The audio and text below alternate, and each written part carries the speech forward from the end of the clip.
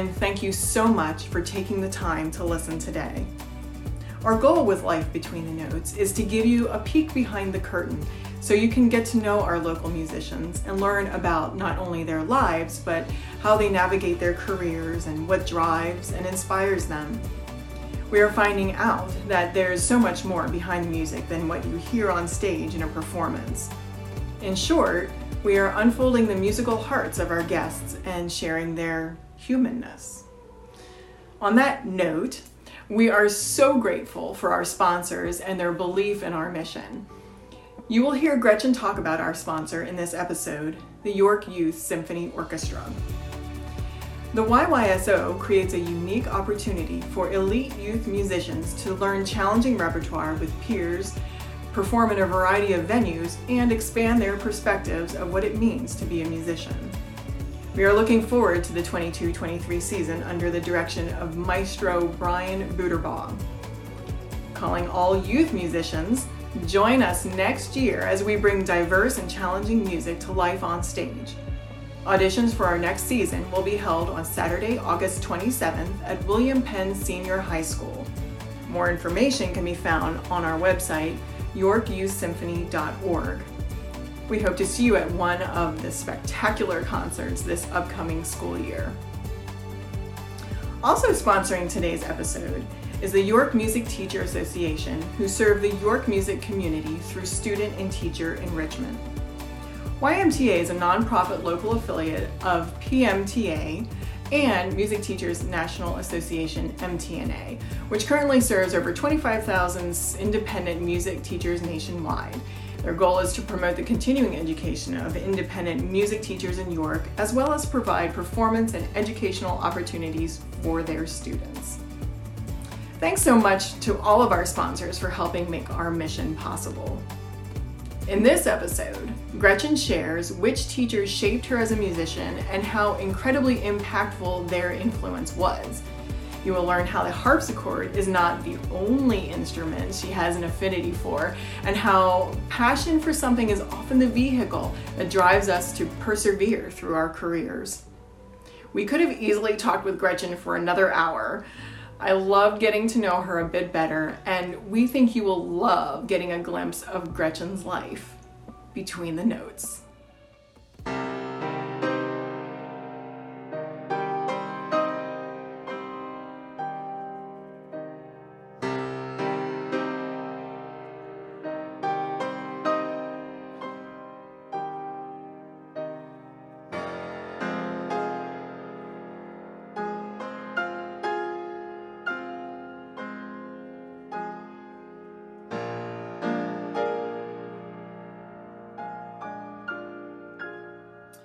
And welcome everyone to Life Between the Notes, where we are going beyond the bio and bringing you interviews of your favorite South Central PA musicians.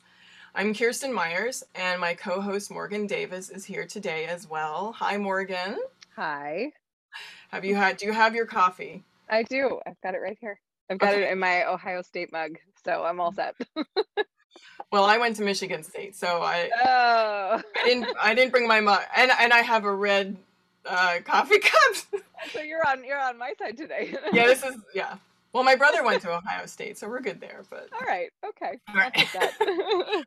Anyway, so and we are incredibly honored today to have pianist Gretchen Dekker joining us today. So hi, Gretchen, and thank you so much for taking the time to be with us today. Hi, Kirsten. Hi, Morgan. Thanks for having me. Absolutely. So just so everybody can get to know Gretchen a little bit better, I'm going to let you know what she's been up to. She was born and raised in central Pennsylvania. She began her formal music training at the piano locally and continued her studies at the Peabody Preparatory School in Baltimore. Following her graduation from Northeastern High School, she entered the Peabody Conservatory and graduated with honors. Pursuing a strong interest in the harpsichord, she auditioned for and was accepted by Gustav Leonhardt as one of 4 pupils in his international class. During her time of residence in Amsterdam, she studied both harpsichord and organ and performed recitals throughout the Netherlands, France, and Belgium. Since receiving a Master of Music degree with high academic honors and special recognition for distinction in performance from the New England Conservatory of Music, Gretchen has concertized as both a soloist and collaborative artist in the Mid-Atlantic region. She has been featured as a concerto soloist with the York Symphony Orchestra, the Harrisburg Symphony, the York College Symphony Orchestra, and the Hershey Symphony, among others. Continuing a long career in church music, serving a wide variety of denominations, Gretchen has since 2020 been the music director of the Unitarian Universalist Congregation of York. As the current president of the York Music Teachers Association and a member of the York Symphony Orchestra Education Committee, the board of the Matinee Musical Club of York, and a second-term board member for York County Honors Choirs, she is a passionate, active advocate for arts and arts education in the region. Since 1998, Dekker has been an adjunct professor of piano, harpsichord, early music history, and aural theory, as well as a staff accompanist at York College of Pennsylvania. In 2012, she co-founded the YC Prep Community Music School, which is based at York College and offers pre- and post-collegiate studio music instruction and performance opportunities in all disciplines.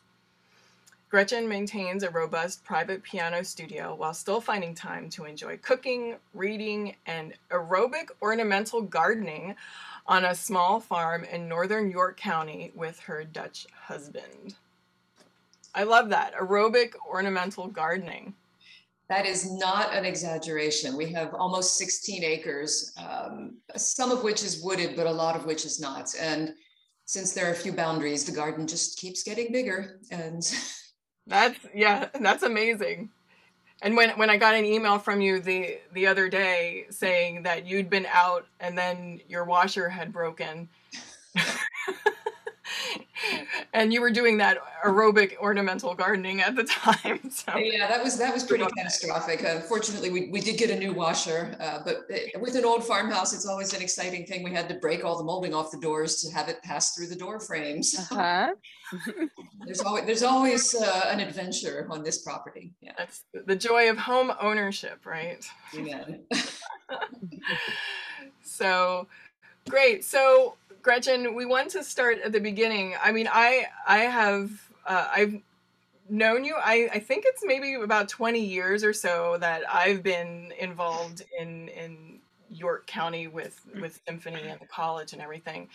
But even before then, probably when I was in college and I was playing concerts over the summers, I remember being playing at a church in York at one point, and you were a soloist there, and it, I don't know what the word is. Maybe it's awestruck, or it's just you're amazing.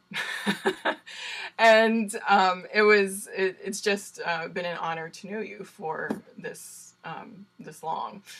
So that must have been the Oratorio Society. You probably played on Ovid music at First Presbyterian Church. That was it. Yep, because I did harpsichord concertos. Rob Fraser contracted with me. Yeah. Yeah. So, I mean, that was ages ago, but anyway, honor to have you here. So you grew up in York County. I did, yes. And you went to Northeastern High School, right? Correct, yeah. I started in York City Schools. My parents had a house on West Jackson Street when I was a little girl, but we moved out here. I think it was just the very end of third grade. So I was 7 when we moved out here. So yes, it's been Northeastern since third grade. Okay. And when did you start taking piano lessons? See, that was one of the questions you asked me. And I know that I started taking lessons with someone named Doreen on the second floor of Sam Keeney Organ and Piano in Spry. I don't remember if that was before or after we moved, and it didn't last long in any case after we moved because it was too far to drive. So I know for sure I started in third grade. So I just conventionally say I started when I was 8. Okay. And her name was Ms. Snyder, not to be confused with Mrs. or Miss Snyder. And she was the elementary school, sort of general music teacher, and lived 5 minutes from our house, which made it very appealing. Convenient, yeah. Also. Yeah, definitely. So you then studied at Peabody Prep eventually. Eventually, yeah, that was, so, kind of a long and not particularly distinguished early childhood journey with music, and just parents who were very supportive but knew nothing, but just knew that I should be taking music lessons. And we went from Ms. Snyder to Randy Yoder, who was luckily the general music teacher at Northeastern when I got to junior high in 7th grade. Okay. And when I got to 9th grade and was, acting out the way teenagers do, and showing all the signs that there had to be changes, but wasn't articulate enough to tell my mom what I thought I needed because I didn't know. This was before the internet. She didn't know anything except somebody had told her that the closest serious music school was Peabody because it was in Baltimore. So she called them and said, what do I do with this 14-year-old person? And they put her onto the prep. And so I went down and auditioned for the prep just before I turned, or maybe just after I turned 15, and started there and did about 1.5 years at the prep. Okay. So it wasn't until much later. And I wish that I had had a much earlier acquaintance with that level of training. But, if wishes were horses, beggars were cards. So it is what it is. Well, and practicality of that. Right. Well. Right. Interesting. Sorry, go ahead, Morgan. Oh, no, I was just going to say, I think it's interesting because I think that's a similar story to people, we grow up in this rural situation. And so some of what gets you through to that point that you finally reach that training you need is that having a supportive family or having someone supportive around you who, just explores your options. And especially prior to the internet age, a lot of what eventually came together for me was just my mom making phone calls and figuring out what's, it's a similar thing. What's the right, where do I put you to get what's necessary? So I just think it's an interesting commonality. The training matters, but also that support system matters a lot. It does. And this, Kirsten, because it's been a sort of a theme in my desire to get to my big project, my heart project, which is, still limping along. But I think access is just so important. And my family was not, we were not well off. And then we moved out to the country and we only had one car. There just weren't a lot of resources, which is one of my other song and dance things, which is the incredible importance of the quality of the school music instructors, because frequently, or the church choir director, if you will, because those are frequently the first and most important point of contact for kids that don't live in an area that has, more dedicated community music school type resources. Mm-hmm. And yes, I was extremely lucky to make contact with Randy Yoder, and he tolerated me, even though I periodically skipped lessons and grew my fingernails and did all the things that a 13-year-old girl would do. But he stuck with me, and for that I am extremely grateful. Yeah, that's great. Yeah, and Randy was involved in a lot of aspects of the York music community, I believe. Yes, and he's sort of a consummate musician, although he would poo-poo himself and his training and his ability. He's a wonderful pianist. He can play any style. He's a composer. He's an excellent choral director. He's patient beyond all rational point when it comes to dealing with teenagers and music. He was in a cover band, he just was the perfect influence. Yeah, that's to get me through the awkward growing years before I hooked up with Peabody Prep. Right. Wonderful. Yeah. So now you were describing like how you maybe didn't show up for lessons and such. Were you an avid practicer? Or did that when did you start taking it more seriously? You asked that question and I wrote down, it says, how often did you practice? And I said, never, because I don't think I properly knew how to practice. And I loved music. And we had speaking of resources, this is not an exaggeration. We had one 33 long playing record of Rudolf Serkin playing the 3 famous Beethoven piano sonatas, the Moonlight, the Pathetique, and the Appassionata, which I wore out listening to on our record player. And my parents had subscribed to the Reader's Digest Great Classical Music, book club of the month thing, but then they had to drop it because of financial reasons. So I thought Beethoven had only written 6 symphonies until I graduated from high school. because we never got 7, 8, and 9. That was Right. wrong. But I didn't practice. I think what I did was I just tried, I just was so drawn to the piano. And yes, I was taking lessons. I remember the John Thompson books. No, I don't remember enjoying the dozen a day exercises or particularly doing anything that I was supposed to be doing, but I was desperately trying to play the Moonlight Sonata, which was the only piece of sheet music we had that wasn't 70s pop songs or hymns, Christmas carols. And just being like really, really curious and definitely trying things over my pay grade. So did I practice? No. Did I play a lot? Yes. Right. And you didn't give up. Like you just kept going and kept. Yeah, there's a certain element of like stupid bullheadedness that comes into play at some point for every musician. And, what I was lucky about was, in trying to play things that were so beyond my technical ability, because I hadn't had great training, I was very lucky that I got sent to the prep when I did, because that teacher, Kathy Jacobson, I would say she saved me from probably just completely seizing up with tendonitis, because I had no idea what I was doing. And a lot of it was wrong. So that was a near, like skating close to the edge of the abyss there and I think a lot of kids do that. I think, especially kids who are very musical, they're attracted to the big meaty pieces for their instrument and they want to do it no matter what. Right. Yeah. So did I practice? No. I wonder too if that like curiosity and just that like interest, if that sort of fuels a necessary, like we all know how challenging this career is, and without that sort of childhood of real enjoyment and that developing that love of music, it would be hard to do the things you needed to do as a professional musician to keep yourself going. I mean, it's not quite the same. I remember spending hours playing the piano for fun. I'm a flutist now, but as a kid, because I just liked it, it was just something that gave me a lot of joy, and it was really fun to play these pieces that I loved, whatever they were. But I think that kind of stuff sort of keeps us motivated when things get difficult as we grow out of that stage, and then, really have access to the more difficult things that we have to do to be good musicians. I think that's so interesting, Morgan. Am I saying your name correctly? Is it Morgan? It's Morgan. Morgan, sorry. No, it's okay. I'm used to that. And we made it complicated with the extra N.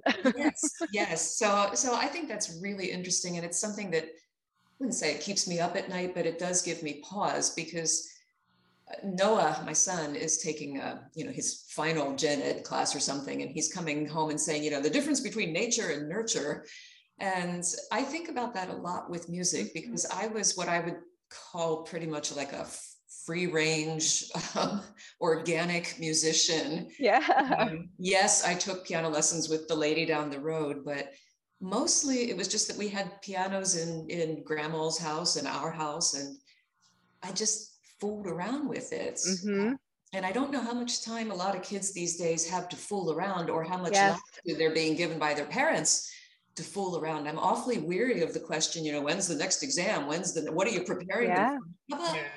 How about you just let them fool around? And if they really want to play Coldplay, we can use that to build their music. So. Yeah, that's, I think, so correct. And, I was an only child. We lived somewhere quite rural. Wasn't like I had friends running up to the house and wanting to play and hang out. And when I wanted to entertain myself, if my parents were busy, I played the piano, I played the flute. I wasn't on the internet because that wasn't a thing.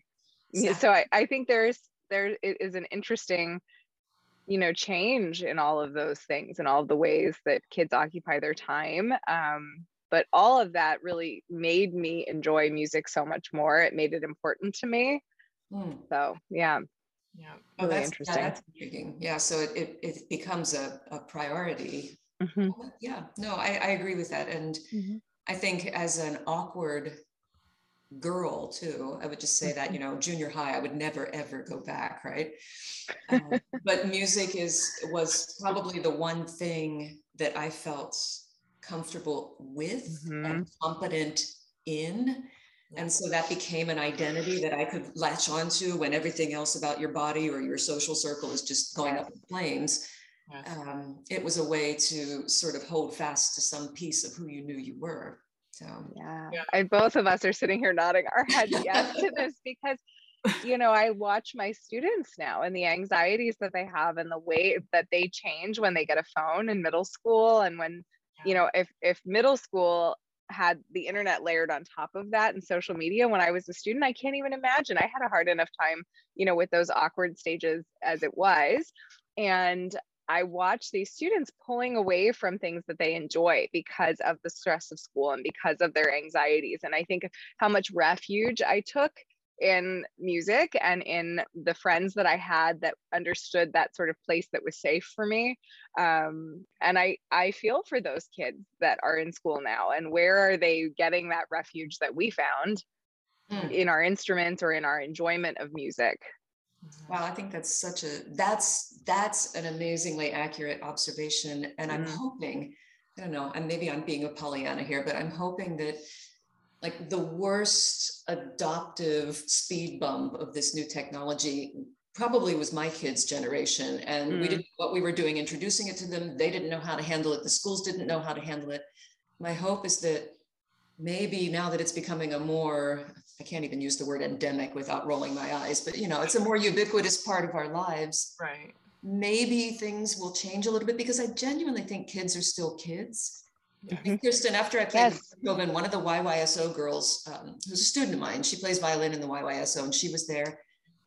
And after the dress rehearsal, I mean, she came running up to me like on little footsteps backstage. She was giddy that she had been there and seen me on stage, and that I was wearing jeans. And well, two things. That reminded me, first of all, that as teachers, I think it's important that we are visible to our students as performers. Yes. In some capacity. It doesn't have to be soloing with an orchestra, but just for them to see us, I don't know, doing what we tell them to do and doing it the way that we tell them to do it and enjoying ourselves on some level. Yeah. And I was just hopeful that maybe, I don't know, kids, human beings are still human. And even though we think we're very sophisticated and we think we've made this great technological leap and Elon Musk thinks he's going to be the next cyborg, I really think we're pretty much still people who relate the same way we did when we were all children. Right. So that's what I meant by that girl coming rushing up to me. And it was so refreshing to see that kind of a breakthrough. It's a breakthrough the teenage cool zone, but also just the technology barrier and the busyness barrier. It all sort of happened in that moment. It was nice. Right. Yeah. It's exciting. So now, so you have shared with me or admitted to me in the past that you did play the bassoon at one point in your life. When was that? I was a pretty serious bassoon player, Kirsten. I mean, honestly, I picked it up. I was a reluctant clarinet player because that's what we had. My mom and my dad both played clarinet in high school, and we still had dad's clarinet. So when I said I wanted to play in band, it was, here's a clarinet, which I don't love. I mean, I was always in the third clarinet section because I just didn't love the instrument. Right. And at some point, Northeastern, who knows why, which at that point was a very rural district, they had a gorgeous German bassoon in their instrument closet. And the band director said, who wants to play the bassoon? I'm like, get me out of the clarinets. And so I did, and I didn't know anything about it except that it was Peter and the Wolf. It was the grandfather, because my grandparents had the Peter and the Wolf recording with Sterling Holloway narrating.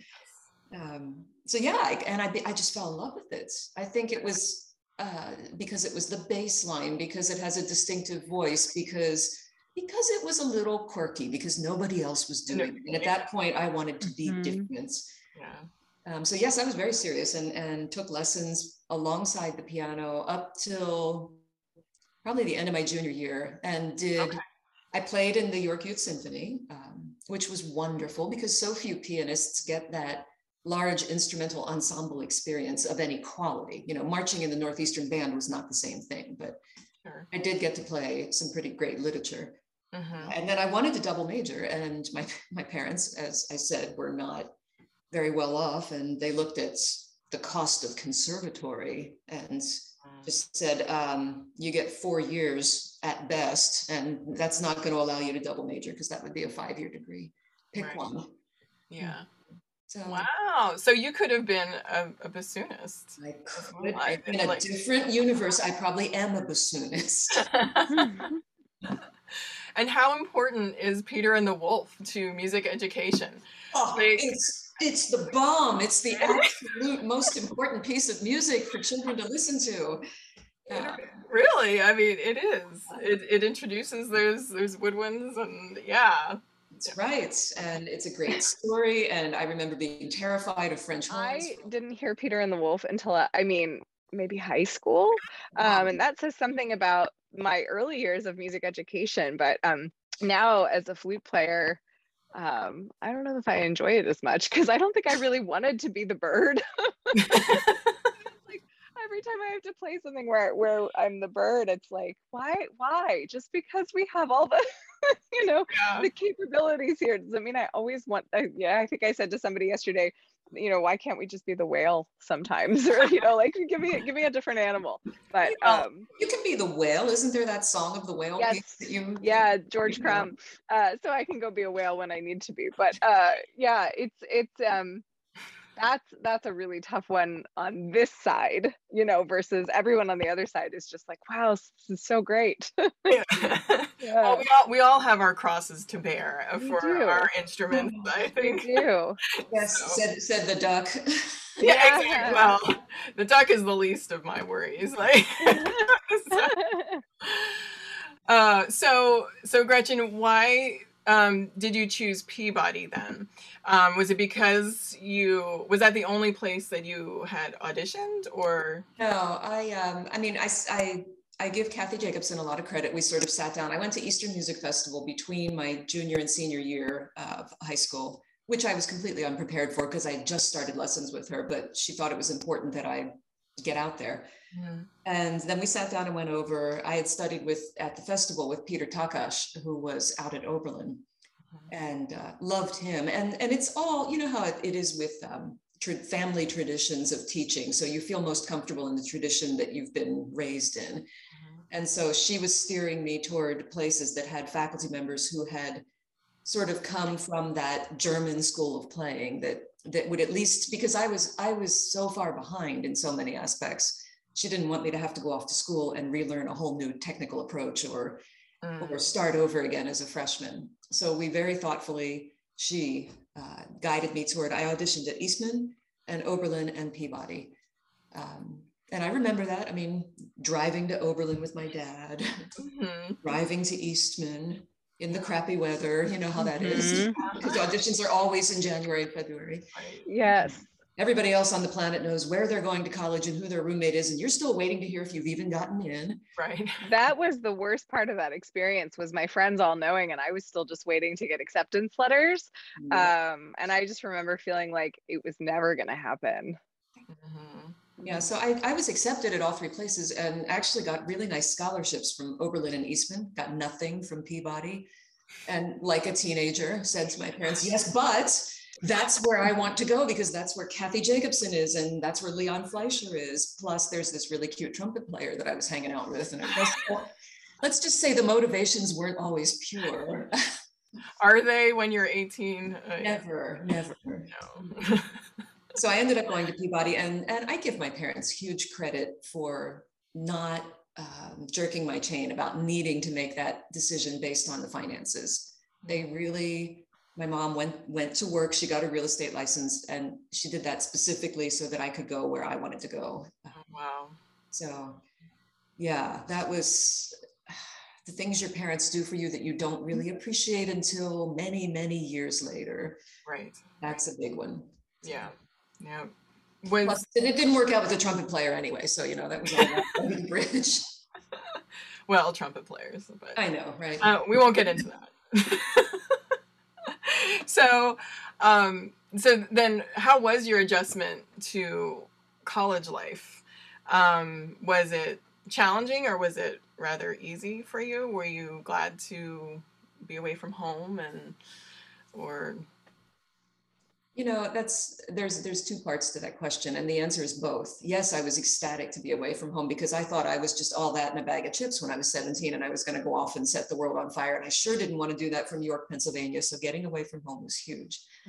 But I was also, like I said, I was also so, I still remember going for my audition at the prep, and it was just lucky. We drove down there on a February night, and Kathy was the one listening to auditions, and she heard me, and then she talked to my parents, and she took me into her studio.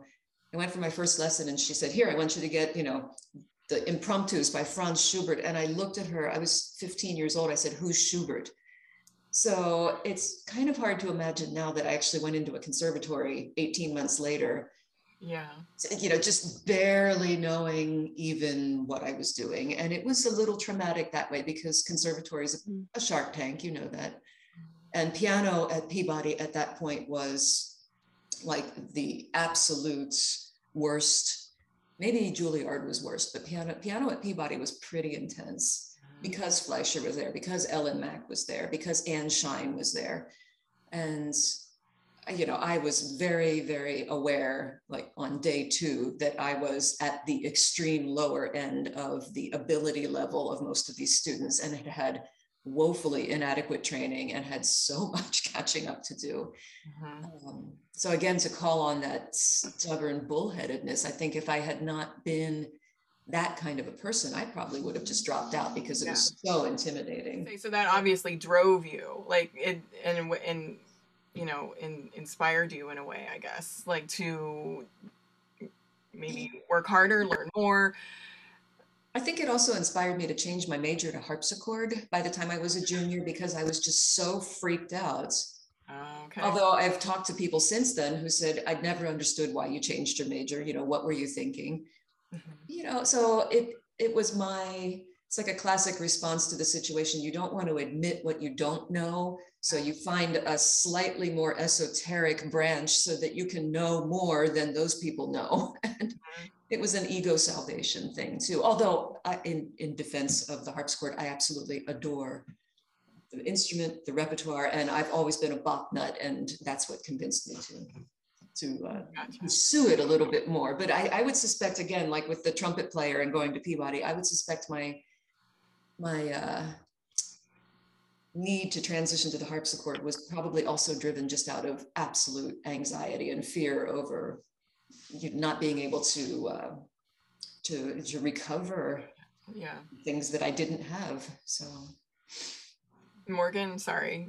No, it's okay. It's just, this is like a very relatable experience for me, because I was really behind, and some of that was just a product of where I grew up, and I changed teachers in high school and had I had wonderful teachers who got me as far as they could get me, but just there was a lack of resources. And I had a great teacher for the last 2 years of high school, and we caught up on quite a few things, but certainly not everything. And the first time I got out of my bubble and went to the flute workshop at Ohio State as a 10th grader, I sort of went, holy cow, like, listen to these people that are my age playing, and I don't know how to do any of these things. And went back summer after summer and kept working my way up from the bottom. It was like a slow climb. And when I went to school, at the time, I knew I couldn't handle a conservatory environment. I had too much to do. I just wasn't willing to put myself through it. But I also wanted to go somewhere far away from home and have a real school experience, somewhere big, all of these things.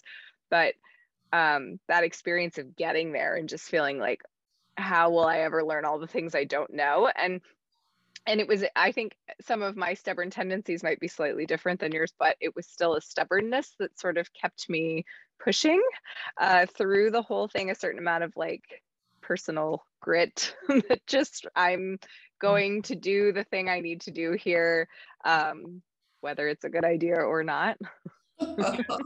Yeah, it's overwhelming, but it can be motivating too, eventually. And it just depends on what kind of personality you have and how you react to that.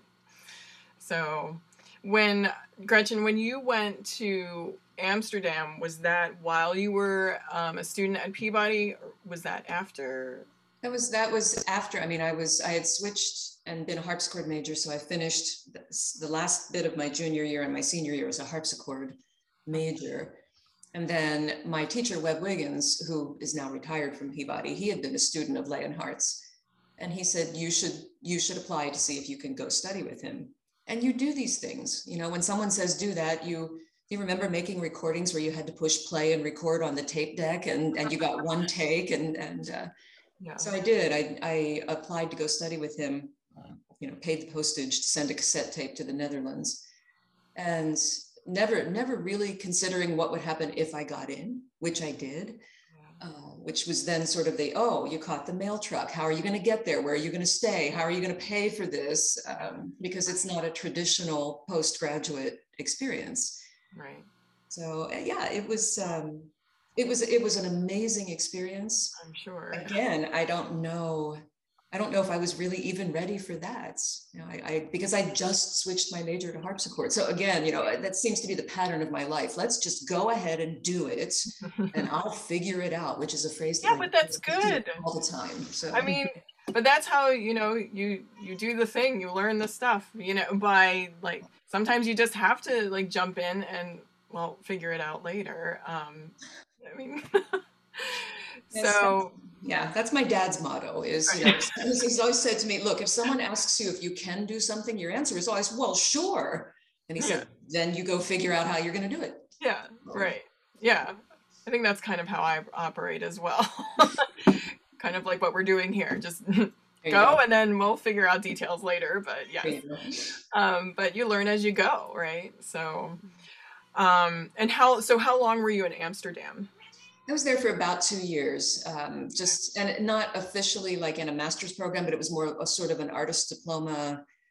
I was just taking lessons with him, and he didn't even teach at the conservatory. He was on the faculty, but all the lessons were in his amazing 17th century canal house, which, I had the full immersion Dutch experience. I would bicycle to my harpsichord lessons, that doesn't get much more Dutch than that.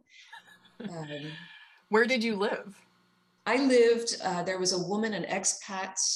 She was an American who taught English at the Amsterdam University. She was married to a Dutchman, and she let the top floor, they had a house right on the Amstel River. And she let the top floor, it was kind of a 2-bedroom shared bath and kitchen apartment. So I had an English organist roommate who was there studying, and we became great friends.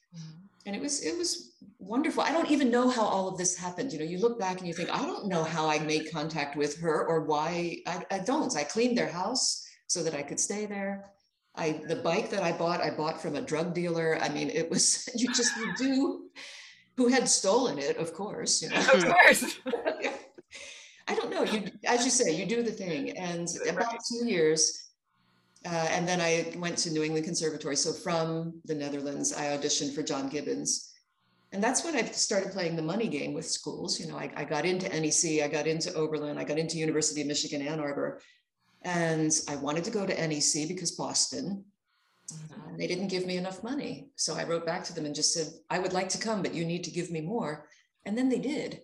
Hey. So, that was one of those moments where you go, oh, maybe I'm finally getting this, or maybe I don't know, somebody hears something in me that I don't yet hear in myself. And you don't know until you ask. I mean, I'm learning that a lot lately. You don't know. And what there's no harm in asking. If they say no, well, then they say no, and then you go in a different direction, and you just, feel your way through. But yeah. Sometimes when people say no, it's a reflection on them and not you. Not always. I mean, auditions are their own thing, but in general, you just have to have a little bit of a thick skin about it. That's interesting. I like the idea of having thick skin, and I think as a performer and someone who takes auditions or does that, you do have to have a thick skin, but it has to be permeable, because if it's too thick, then nothing ever gets out from you. And it's a good point. So it's sort of the permeability of our skins. It has to work the correct way at the right time. So yes, it's the perspective to know what feedback is useful, and how to share, how to ask the questions you need to ask. So yeah, permeability and I think perspective on what's coming back at you. Huge. Yeah. Huge. So then you were at New England for 2 years? I did a master's at New England, and the reason they gave me money is because I taught music history. I became Anne Hallmark and Helen Greenwald's teaching assistant Okay. Why, I don't know. I guess they assumed since I'd been in Amsterdam that I had absorbed, early music history through my pores. But I love that. And that's when I think I caught the teaching bug for classroom teaching at the college level. They just entrusted me with their freshman music history section, and I thought that was great. Wow. And I did some ear training teaching and things. Mm-hmm. So made it through, taught at the Franklin School for the Performing Arts, which was a train ride out of Boston 3 times a week to a little community music school, sublet an apartment with 5 other people, and Boston is amazing. It's such a university town. It's so full of music and academics, and just it's walkable. You can live there when you don't have a car. There's the T. Made great friends, made lots of contacts.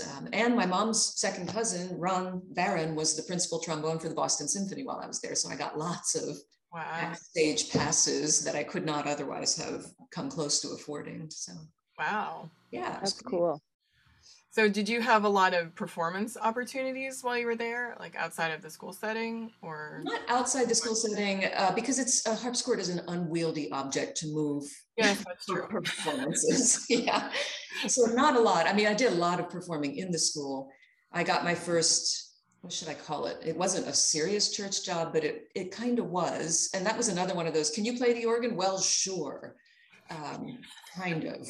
I think. Yeah. Let me figure this out. There's got to be several pieces that only use 2 foot pedals, right? Right. So I got a job at my first church jobs up there. So I did get my church gig experience started with the Christian Scientists, which was a strange and wonderful start to the journey.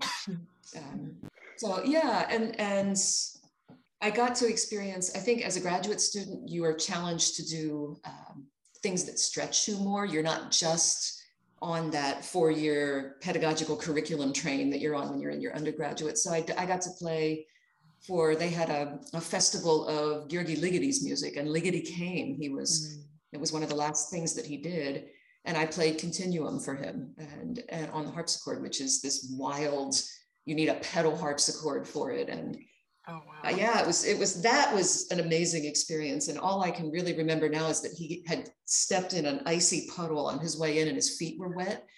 So he came into the studio where the harpsichord was, which was this cool attic room with a marble floor, and took his big shoes off and took his socks off and put them on the radiator and sat there barefoot while I played his piece for him. How casual. Isn't it so funny that, like, I think when we talk about people like him, we remember these quirky stories more than, sometimes more than other things. Because I'm just thinking of a former assistant principal of the Philadelphia Orchestra who told me a story about playing Poulenc's woodwind sextet with Poulenc, and how it was after a Philadelphia Orchestra concert and Poulenc was like in his slippers, and like just this whole, it's just all these quirky little stories. That's fun. Yeah, you know what, when you realize though that musicians, and so like with my student coming backstage to see me, or with me having Ligety take his socks off, or Poulenc in his slippers, I think that's a real psychological shift for a student to realize that music is a career, but you're still this normal person. Everybody still puts their pants on one leg at a time in the morning. Mm-hmm. And that it was kind of, Leonhardt never felt completely human to me, because it was so intimidating to go into this house. And I wasn't quite ready for that. He wasn't human enough, but John Gibbons was. And I think that's where maybe you catch up with yourself. By the time you get to graduate school, you start to feel a little more solid in your own shoes and think, okay, I'm going to be a musician and I am who I am. I'm still a normal person, right? I don't have to be capital L Leonhardt or something. We pull them down off their pedestals a little bit. Yeah. Yeah, and don't we want to humanize? We want people to relate to what we do when we're playing. So I think it helps if we're human. Mm-hmm. Yeah, I told someone at the Unitarian Church I had to write like a little monthly paragraph or something for their newsletter. And I'd said something about having stage fright, which I do. And I attribute that often to the reason that I have stage fright is because I had sketchy early training and didn't have enough experience kind of learning how to perform. So I've always been doing it, you know, running after the mail truck in that case. But she came up to me and she said, really? You know, you have stage fright? And I'm thinking, yeah, does it not show? And she said, not at all. So how people perceive us, I think, is a revelation, because they do. You learn how to put your thick skin on and sit down and do what you have to do as a professional. And I don't think we realize sometimes how we come across that way. We're not very approachable. We are not who we feel we are inside. Yeah, I think it's a great point. I always make a point with my students of sharing, you know, real experiences that I've had of not doing well in auditions, or, you know, the struggles that I had in my playing as a young player, because I think it's important, you know, for them to get that perspective that like it's not like, you know, they'll, especially when they're really little, you know, you'll play something for them and they'll go like, how do you play that way? Well, okay, I've been playing since I was 8 years old. So I've been doing like a lot of time here, you know, but, you know, and then you tell them, oh, but when I was your age, this is what I could, you know, and it gives them perspective. It makes it all feel not so far away or a little more attainable. Certainly shows them that they too can do it, you know. Yes. And you know, it's attainable. It's like these things happen. Sometimes you get water in your keys, and sometimes it does it like during a solo, and you can't play your instrument at all, and your friend has to play the part for you. Like it, yeah. You know, these things they happen, and they're embarrassing, and they're tough to get through. But I mean, yeah, again, like you said, like it's relatable and.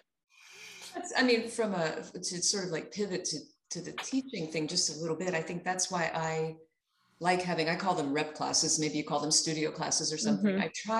Sometimes I'll divide them by age and we'll do a really intense thing for little kids or an audition workshop for older kids. But my favorite thing is to have all the ages together. Because for the kids themselves, I mean, they look at me and 54 to them sounds like an impossibly ancient person. So they'll never get where I am because they're never going to be 54. But if you have, you know, someone who's just a few years older than you and is playing something that you can aspire to play realistically, and it's so motivating for them. So, yes. Absolutely. Yeah. Same with, I was going to say, and if that person gets up and has a bad memory slip or makes a mistake or something, then we can all talk about it, and it's a survivable experience, you know. And it's a safe place to do it. It's a safe place. Thank you. It is.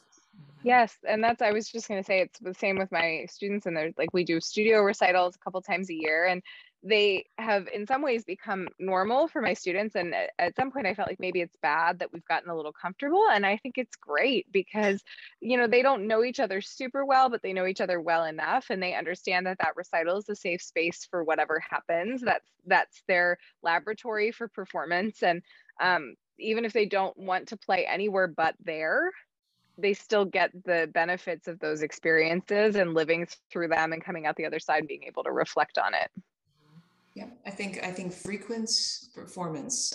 When I first started teaching, before I had kids, before we had this 16-acre property, I used to do monthly. I called them just rep classes, and they were, you know, for an hour, and it was, I don't know, it was play things that there, you know, that was the place where you could play with the music, because for the recitals you have to be memorized. But here's where I'm learning a sonata. Can I play just the exposition? So it was this, and they had them at Peabody. That's where I was exposed to that for the first time, which was, but that was super intense. You know, the prep was, rep class on Saturday morning was these little Wunderkinder playing Liszt etudes and things like that. It was a bit freakish, but Mr. Fleischer had a weekly class on Friday afternoon at Peabody, and it was fabulous. You know, he had the crappiest studio at Peabody. He had no ego in the game. He had the 4th floor back, crummy windows, 2 pianos jammed into the space, and people just piled into that room.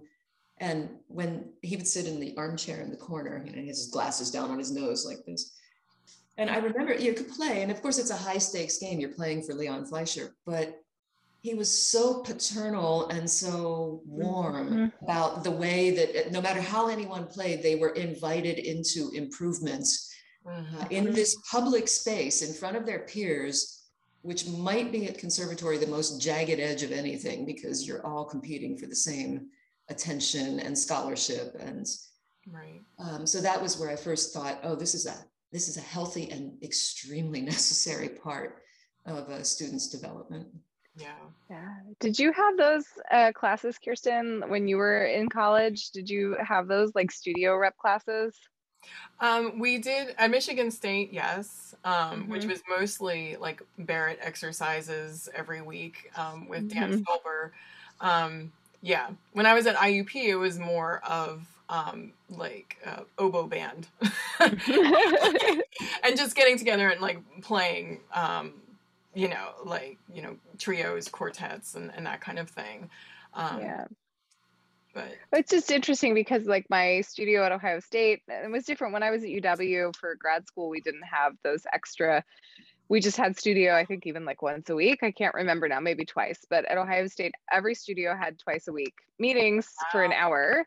But flute studio had an extra. We had Monday night studio for 2 hours every week. And it was rep class. That's all that was for. That time was reserved explicitly for us to play for each other and receive comments and give comments. wow. And it was like, this weekly masterclass time. And in hindsight, the effect that had on my development, I heard so much repertoire and I heard so much teaching from, my teacher still is just so, you say warm, and just had this ability to make us all feel very welcome in that space to do whatever it was we were capable of doing. And that was so impactful, that time that we spent together. And then it freed those other times that were reserved for us for different things, flute choir, etudes, technique, whatever, pedagogy.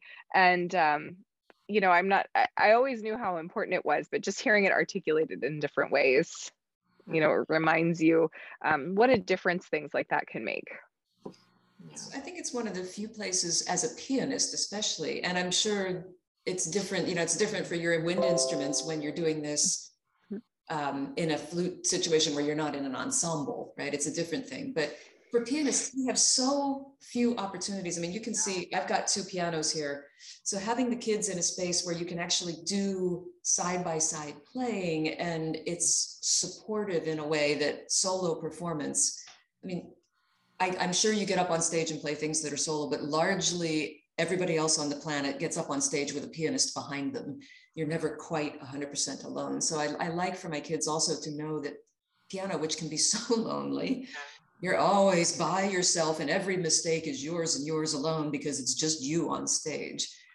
I like to give them an opportunity to not be have your rear end hanging out in the wind quite so much. So yeah, and that's one thing that I definitely appreciated with the YC prep recitals that you organized, that often there were duets with you and your younger kids, and there at one point there was like a father and son who played together on stage, and yeah, it takes that edge off of being in front of all of these strangers, and because for those younger kids, that's a tough thing to be able to do, but to be there with your teacher who is supportive, and or a parent even, or somebody else, it's just it's very helpful.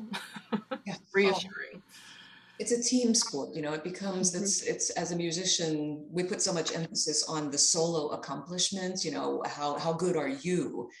But in the end, I mean, obviously making music in community is the single most exciting thing about what we do. So yes, you have to be accomplished enough to participate, but I so want to make sure that there are opportunities to give people that sense of, you get that uplift. Yes. And yeah, collaboration is key. And I'm also like finding that too. And we've talked about that, Morgan and I, like throughout COVID, when all of that was just like taken away. And then we were all on our own, and playing duets was not possible. Playing in an ensemble was not possible. Or if it was extremely difficult to do so. And, yeah, just the appreciation that you get then for collaboration and being able to be there with somebody else, and you don't realize like how much you feed off of each other, until there's nothing and it's empty. So I did duets with my students during COVID, but of course the lag, you know that you can't do it in real time. So I spent a lot of time recording duet parts with a click track, and then they would put their earbuds, you know, and so I think it gave an appreciation for it when we're sitting here side by side, and that kind of responsive, it's conversational instead of, you know, I don't know.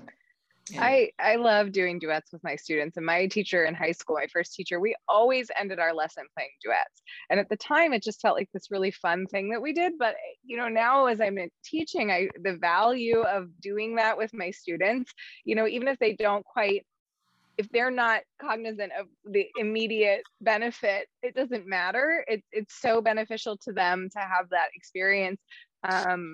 It's so worth doing. But, you know, you mentioned when we were getting started, Gretchen, about, you know, teaching, but we're just talking now about the community aspect of things. And I think it's a really interesting thing. We're in school and we get community in school, and we leave and then we get pushed out on our own. And we have as musicians, I think we all kind of flounder a little bit and then people, you know, they leave this career, I think sometimes because of that loneliness that happens. But I think on the flip side of that, teaching, you know, students love band or orchestra or choir because it's a team sport, and lessons sometimes just feels like a lot for kids because it's this one really intense individual activity. Not every student's prepared for that. And I always think about that when I'm doing things, trying to create a culture in my studio where my students feel like there's a community of other students doing what they do. So it's just an interesting thing to try to cultivate in teaching, in private teaching. It's hard. I don't. You make a really valid point. And even with sports, like my daughter was a track and field athlete, which probably comes closest to being a musician in that. I mean, cross country, you're also doing individual times, but in the track and field where she would be, I am a hurdler, or I am a long jumper, or whatever, and you are really competing against yourself, but you're still part of a team. You know, your score contributes to whether your team has enough points or not. And so often with, and again, it's just not to whine about being a pianist, but I can whine a little bit because there are so few opportunities for students who are pianists to do any kind of collaborating. And I think that's a pedagogical gap, actually. I wish there were more opportunities, you know, that the accompaniments for middle school choir were written for middle school pianists instead of professional accompanists, because to give a student the opportunity to bootstrap themselves up, I think is important. And pianists often, you know, it's an all or nothing game for them. You're either the accompanist for the entire choir playing this awful reduction of Hallelujah Chorus that nobody can manage, not even me, or you're not playing at all until somebody shoves you on stage and says, now play your Chopin Nocturne.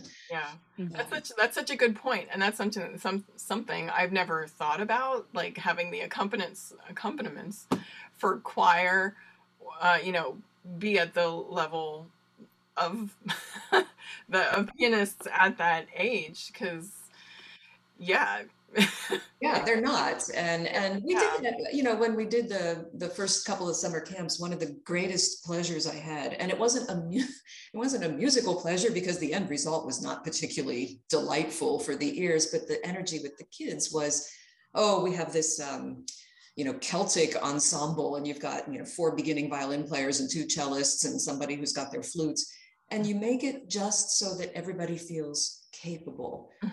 And I could integrate the keyboard players into that experience because I was writing the music for it. Right. It's so rare for a student pianist, to get that charge of collaborative music making. And so your point, Morgan, I think I never thought about what you said, but yes, when you're in conservatory or a graduate school or a music program, like everybody is so into this and it's great. And then you get birthed into the world where really very few people care about it at that level. And so one of the struggles and one of the questions I thought was interesting is like, how can we maintain the excellent standards that we should have for ourselves as professionals while acknowledging that pretty much we're going to be playing Pachelbel canon every weekend, and we should do it well because people are touched by that, and that's an important part of what you do as a musician in community. But you can't let your standards slip, and it's hard to maintain that, you know, for yourself. You know, who wants to practice exercises by yourself? Nobody. Right. Yeah, and still keeping it interesting and not getting bored with what you're doing, and being able to make money, make a living by doing something that might like bore you to tears or just so repetitive and that kind of thing. Well, and on the social side of that, you know, when I was finishing grad school, I got done with school and I had a big private teaching studio. I was teaching adjunct far away from where I lived in Madison. So I was driving a lot.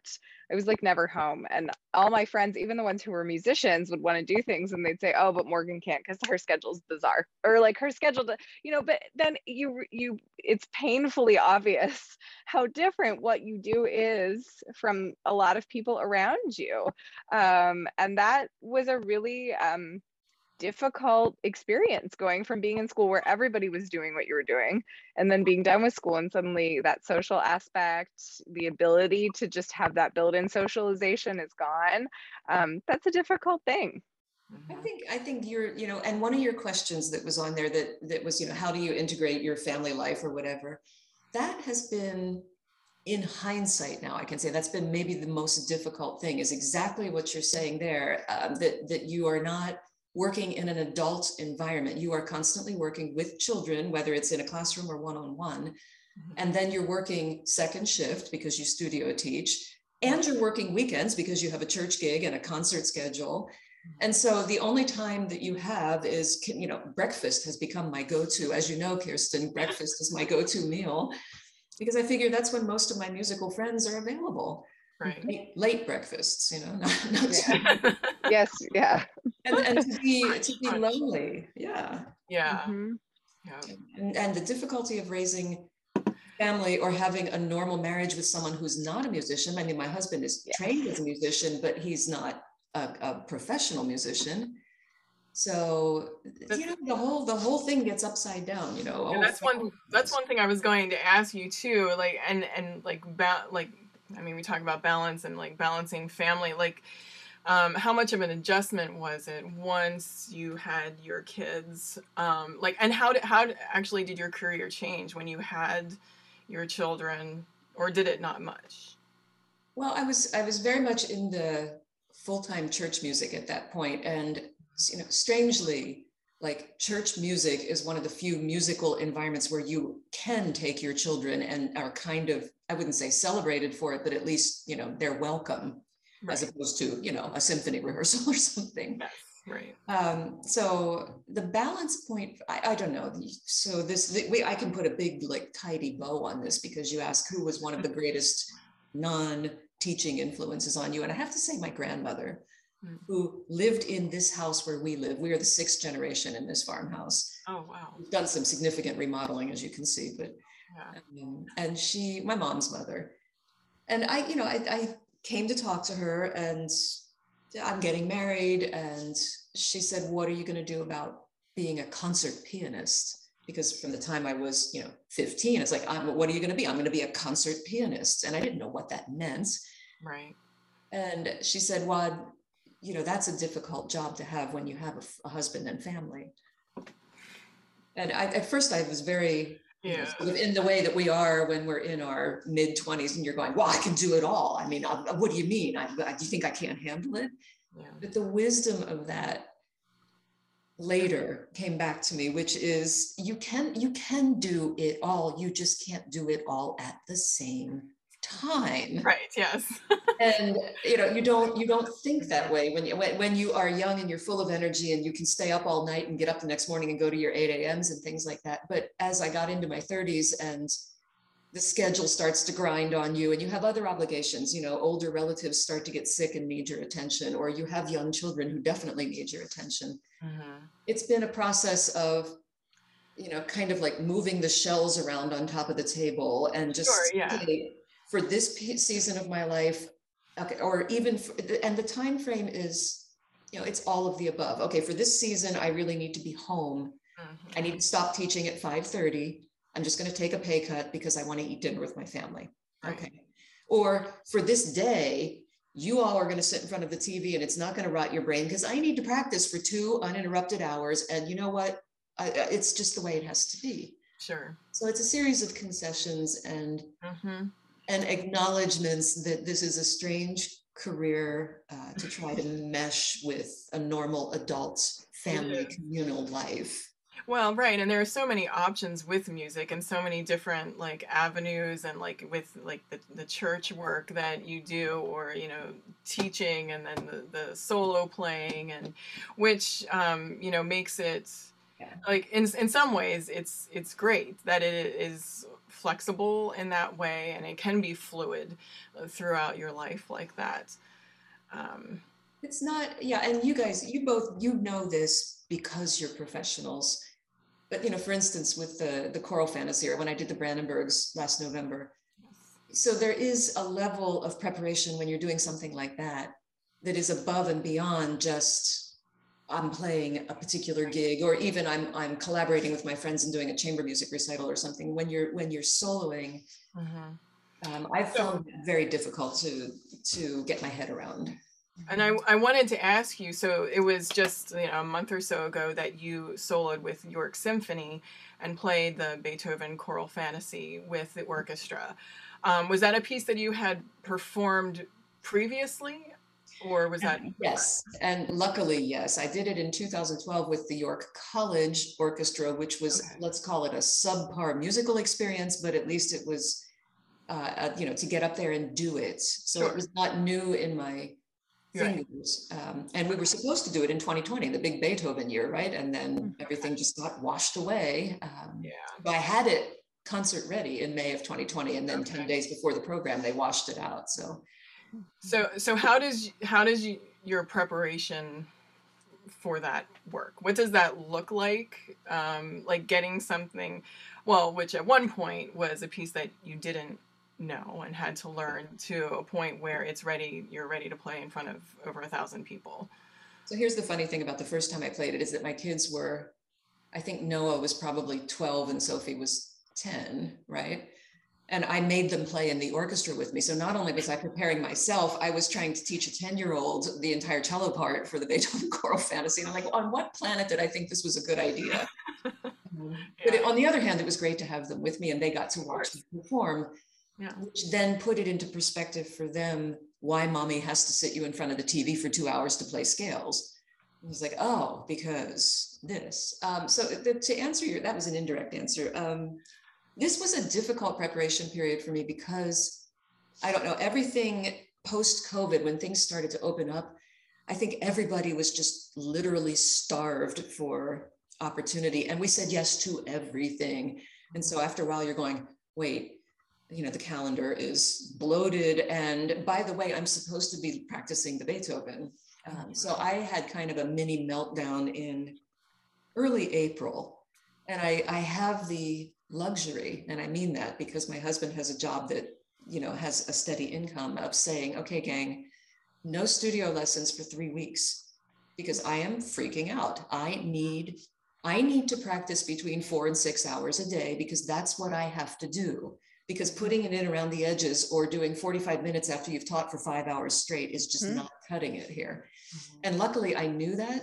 I could tell internally that I wasn't where I wanted to be. And I had the ability to put on the afterburners and set the students aside.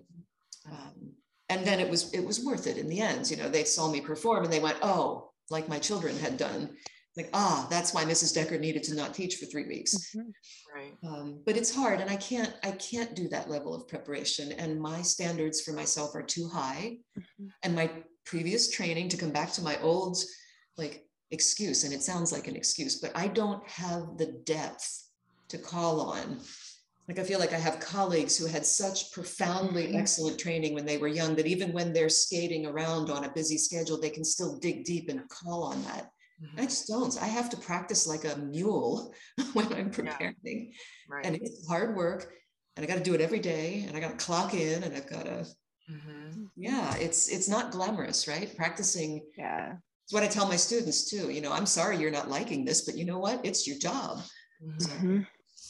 I relate to this like so deeply in terms of the amount of space I need to practice. I am not like a small chunk practicer. There, people who can turn everything else off, 20 minutes, turn it back on, turn it, and I can't. And when I need to focus on something, I need time to focus on it. And I understand that rising anxiety when you have something approaching and you don't have the space that you need to dig into something the way you want. And it's interesting to me to think about what you were saying about just previous experience and training and having that foundation to stand on when you have an important performance, because I love having those big opportunities, but it's not a natural thing for me.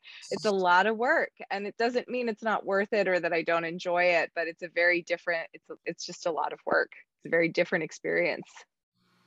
And Gretchen, you mentioned stage fright. And so how have you worked through that? Like, would you say like when you performed this a month ago with York Symphony, like what was, I don't know, on a scale of 1 to 10, where was that stage fright? Oh, I felt pretty prepared technically, but that is, the piece, and it's this monstrous, straight off the bats, you walk out and you play this 6.5 minute long cadenza, like lay it down. And if you screw that up, if you have insecurity in that, it kind of sets the tone for the whole performance. So I was very nervous about that. And I have to give my husband a huge shout out here, because what it really comes down to, I think, for all of us as performers is we want, well, as human beings, right? We want to be accepted by the group. And so when you put yourself out there on stage, I think my greatest fear is not being accepted, that what I am about to present will not be accepted by who's listening to it. And if I don't present it well, then that lack of acceptance is my fault.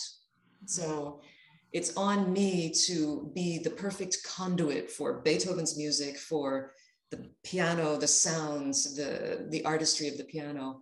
And it's like the Olympics. Right now, one performance, the first 6 minutes really matter. You don't get any do-overs. Anything that happens is on you. Go. So I was very nervous. And Joachim said to me, he was in the dressing room with me, which I really appreciated, until about 7:15.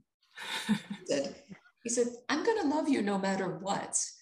He said, my affection for you is not based on how you play in the next, 31 minutes. And to hear that, and for anyone to hear that, you don't really hear it, but you have to hear it repeatedly, right? So we have to always say to ourselves, I was lucky enough to have my husband say it directly, meaningfully to me before I had to go out on stage. Say it to your students all the time. I'm not going to throw you out of the studio if you have a memory slip. Yeah. It's really okay. And so it was a 9 on the scale of 1 to 10. Wow. But it was the first time that I actually managed to go out on stage then. And I don't know, it was,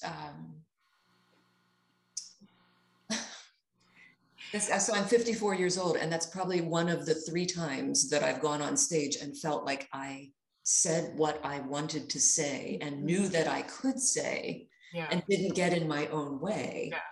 Well, it was a phenomenal performance. And it surprises me to hear that you are worried about what other people think. I think to me, like, I don't know, you to me seem so grounded and solid, and like that you would have that kind of worry. Just, it surprises me. But I mean, aren't we all still 13-year-old girls? I mean, isn't that what it comes down to? It is. But like we were talking about earlier, it just humanizes the whole experience. Yeah. I mean, you said some really impactful things just now. I think what we forget, because critique is such an important part of what we do, is that the human aspect of it goes away. We forget that, like, while what we do matters, the quality of what we do absolutely matters, or we wouldn't do it. It also doesn't matter. And it's how many times have we had a performance, and this is what I tell my students, where something doesn't go right. I mean, I like was playing one of the big Bizet flute solos one time, and I played an A flat when there wasn't one. Like, where did that come from? It came out of, I have no idea. I've been playing that solo for years. Yeah. What happened? But it happened. Mm-hmm. And then I thought, oh my God, no one's ever going to hire me again because I played this ridiculous A flat. And that wasn't true. We are human, and it's this, we put an importance there that we need for our motivation, but that, also sort of wrecks us a little bit. And just, I think one of the most gratifying things about getting to know other musicians for me is understanding that, like, we all feel this complication of what we do and how it relates to the real world, and how the humanness of it all, and feeling satisfaction in our own production, but also remembering that it's okay for things to not be perfect, because they aren't.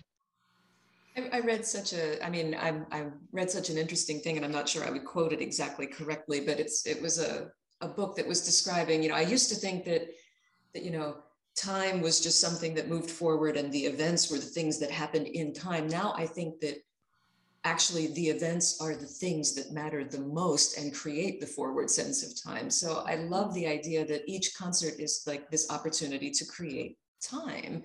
It's not this speed bump that you're working around. I want to be in the concert moment and in time, creating it right then. And it's so difficult. Yeah.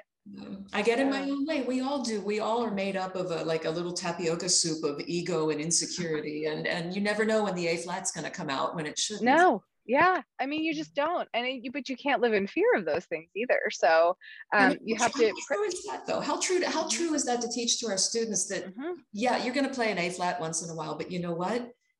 It's in the rearview mirror. As soon as it happens, it's over and gone, and you're still, the event is still in progress, happening, still unfolding time in front of you. So living in present, it's kind of a really philosophical thing to talk about with an 8-year-old, but maybe they know it better than we do because they don't have those. Not yet. They usually don't have those hangups. That hits about 11, 12. They start getting a little. I had a piano teacher who used to say, people remember the beginning and the end, and whatever happens in the middle is up for grabs. And in some ways, that is so funny. Thank goodness. I'm okay with that. It's an oversimplification of that concept of being in the moment. And I really have an interest. I love mindfulness meditation, and it's taught me a lot about the idea that there literally is nothing besides right now. And so in some ways, all of those things, the good and the bad that happened before, don't really have much bearing on what happens right in this moment. Each moment is a new opportunity for good or bad. That's that's the gift we need to give to our students right there. That's it. Absolutely. Well, in and out of music. Well, Mr. Fleischer used to say, and that's I love that you just said that, because somebody was playing this ridiculous, and it was, I don't know, it was a Chopin ballade or something, and it had one of those awful runs that's all little teeny weeny notes, and they were struggling to play it. And he literally looked at them and said, start it confidently. Whatever happens in the middle will happen, but the last 6 notes have to be absolutely brilliant and well placed, and the landing has to be spectacular. And then everybody will think that you did that. So start well, finish well, and be in it. That's such a great. Sure, we should all be able to achieve that. I never feel like that before I go on stage. So when, now this will probably be one of my last questions, but when you are stressed, and like when you're gearing up for a performance like that, or even just like day-to-day stress, like what do you do to manage your stress level? I mean, you have the aerobic gardening. In season, I have aerobic gardening. I have that right now. So this is going to sound so strange, and I wonder if our students do this ever, because they live in such a wired world. But on the deck that we have a pergola or a lanai, and I trained this trumpet vine, and it has gone up and crawled across it. And it's just fabulous to lay on your back on the chaise lounge and look up and let your mind go, not blank, but just quiet.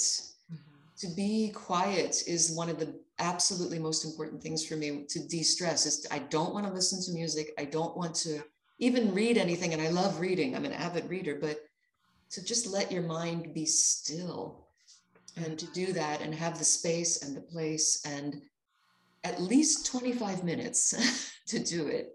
Yeah. Which, when you have young children or a busy teaching schedule or a crappy commute, it doesn't always work out. So intentional space to just be, to be, right?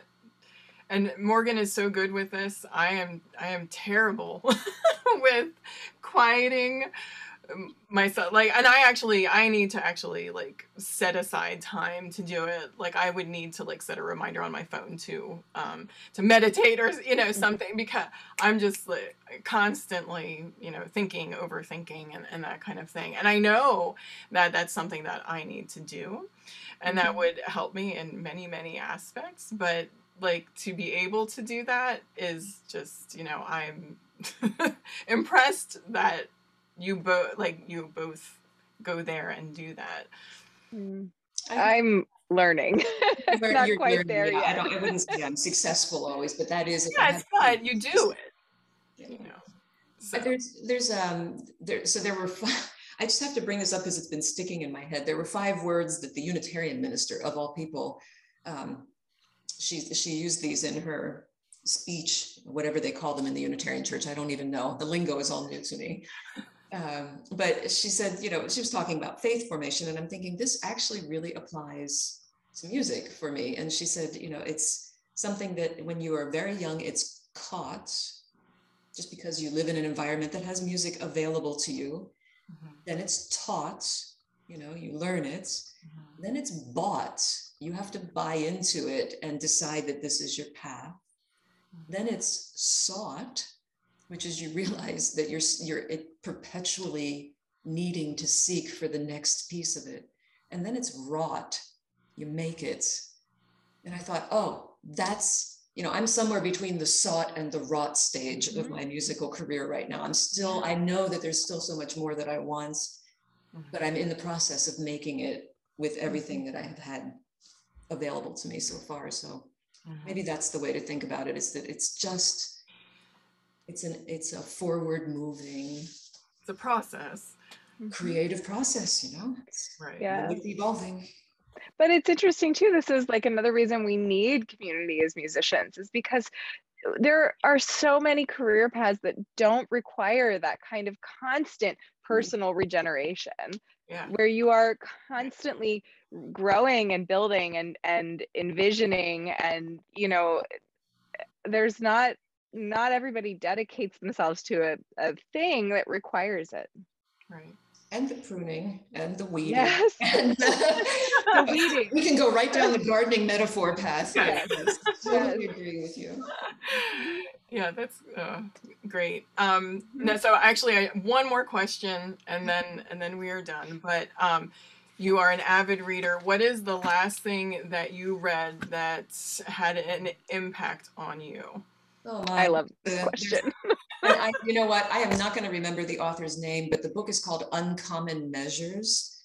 And she was a concert violinist in training who flamed out, could not handle the performance stress, and then went back to school and studied like physics and things like that, and wrote this amazing book synthesizing her whole experience as a childhood daughter of a Korean mother and an American father, child prodigy type violinist who decided not to pursue that path. I found that book to be profoundly moving, for her honesty, for one thing. I just finished Annie Proulx's Postcards, which was from 1992, which was delicious. That was a wonderful novel.